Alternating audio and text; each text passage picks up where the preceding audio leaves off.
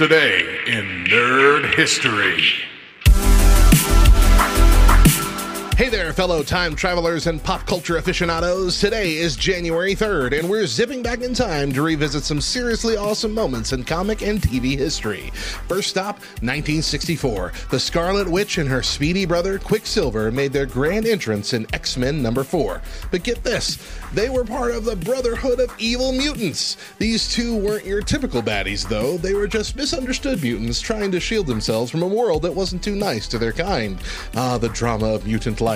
Next up, 1985. Buckle up for Crisis on Infinite Earths by DC Comics. This 12-issue extravaganza wasn't just a comic series, it was a universe-shaking event that squished the DC multiverse into a single streamlined continuity. Imagine trying to untangle a bunch of messy timelines and stories in Viola. You get Crisis on Infinite Earths. Talk about a cosmic cleanup.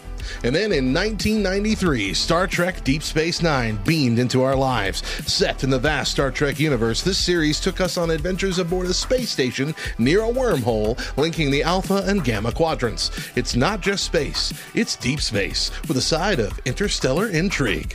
Want to warp into more nerdy facts about these epic moments? Set your coordinates to lovethynerd.com/nerdhistory for a treasure trove of geeky goodness. And don't forget, this week at lovethynerd.com/nerdhistorypod, we're embarking on a thrilling journey through the nerd history of Sherlock Holmes. It's going to be a wild ride through the foggy streets of London, so grab your magnifying glass and join the fun.